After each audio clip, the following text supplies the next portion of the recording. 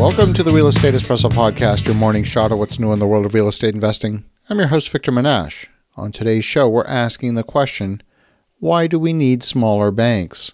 After all, other countries seem to be dominated by a small numbers of very large banks. Why not just rely on big banks and get rid of all the small banks altogether? In the wake of the great financial crisis that started in 2007 and 2008, lending in real estate virtually dried up.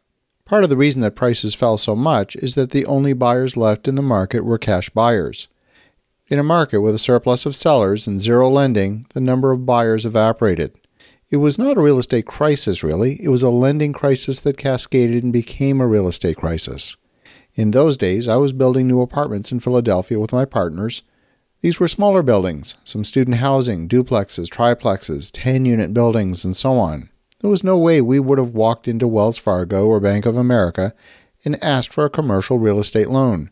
The policies being set by these lenders were national in nature, and the same criteria applied regardless of location. There was no room for local special situations. At the time, there was a shortage of student housing at Temple University. We were redeveloping properties within a 10-block radius of the campus, and we funded the acquisition and the construction 100% using private funds. But once the properties were leased up and stabilized, we were seeking permanent financing. No lenders would even talk to us, except for about 4 local lenders. These were smaller regional banks with about a dozen branches each. At first, the terms seemed very difficult. In fact, we went down the financing path with one lender, and at the end of 90 days, the lender eventually declined the loan.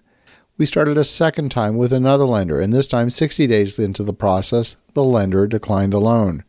The third lender offered a 6% interest rate and a 20-year amortization with a 5-year term and a prepayment penalty that would start at 5% in year 1, 4% in year 2, 3% in year 3, and so on. That small bank was Meridian Bank. Today, Meridian Bank is in 5 states, and they're still a small regional bank. The loan terms were not great. They left us with very little residual cash flow at the end of each month.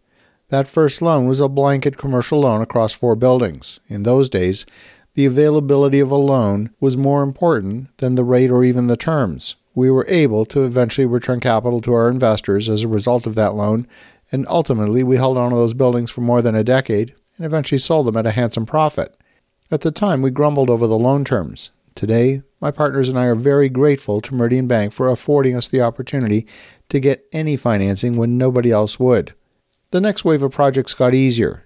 This time, the lender was East River Bank. The loan terms were better. Then came DNB First Bank. Their loan terms were great. In each case, we went into the local branch. We talked with the branch manager. They understood what was happening in the local area. They understood our business plan, and they didn't just look at a single asset. They looked at us as a stream of investment, which in fact we were. Every now and then, we would walk into Wells Fargo just to see if there was an opportunity to work with them, but even by 2016, there was simply no appetite for commercial development loans. If we owned a single-family townhouse and had plenty of verifiable employment income, they would loan against a single rooftop.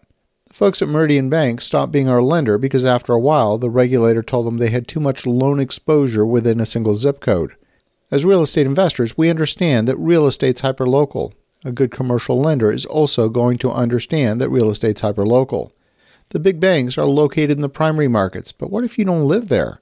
Wells Fargo has only 78 branches in the entire state of New York. If you live in Albany, the state capital, too bad, no branch for you. You want one in Syracuse? Nope, none there either.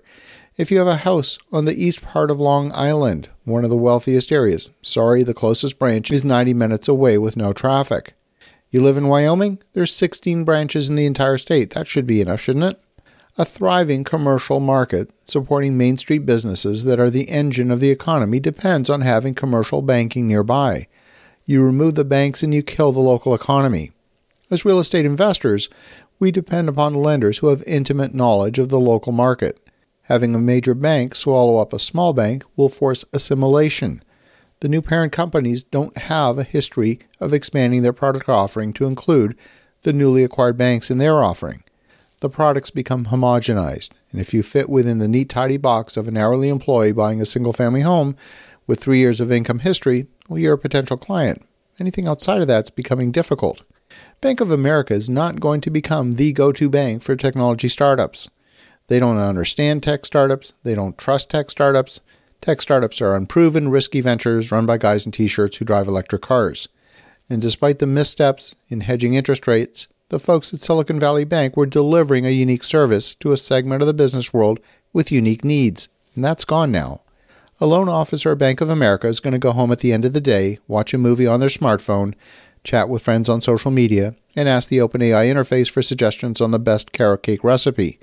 Then they'll go to sleep listening to their favorite podcast before getting ready for work the next day. After all, those tech startups can't be counted on. As you think about that, have an awesome rest of your day. Go make some great things happen. We'll talk to you again tomorrow.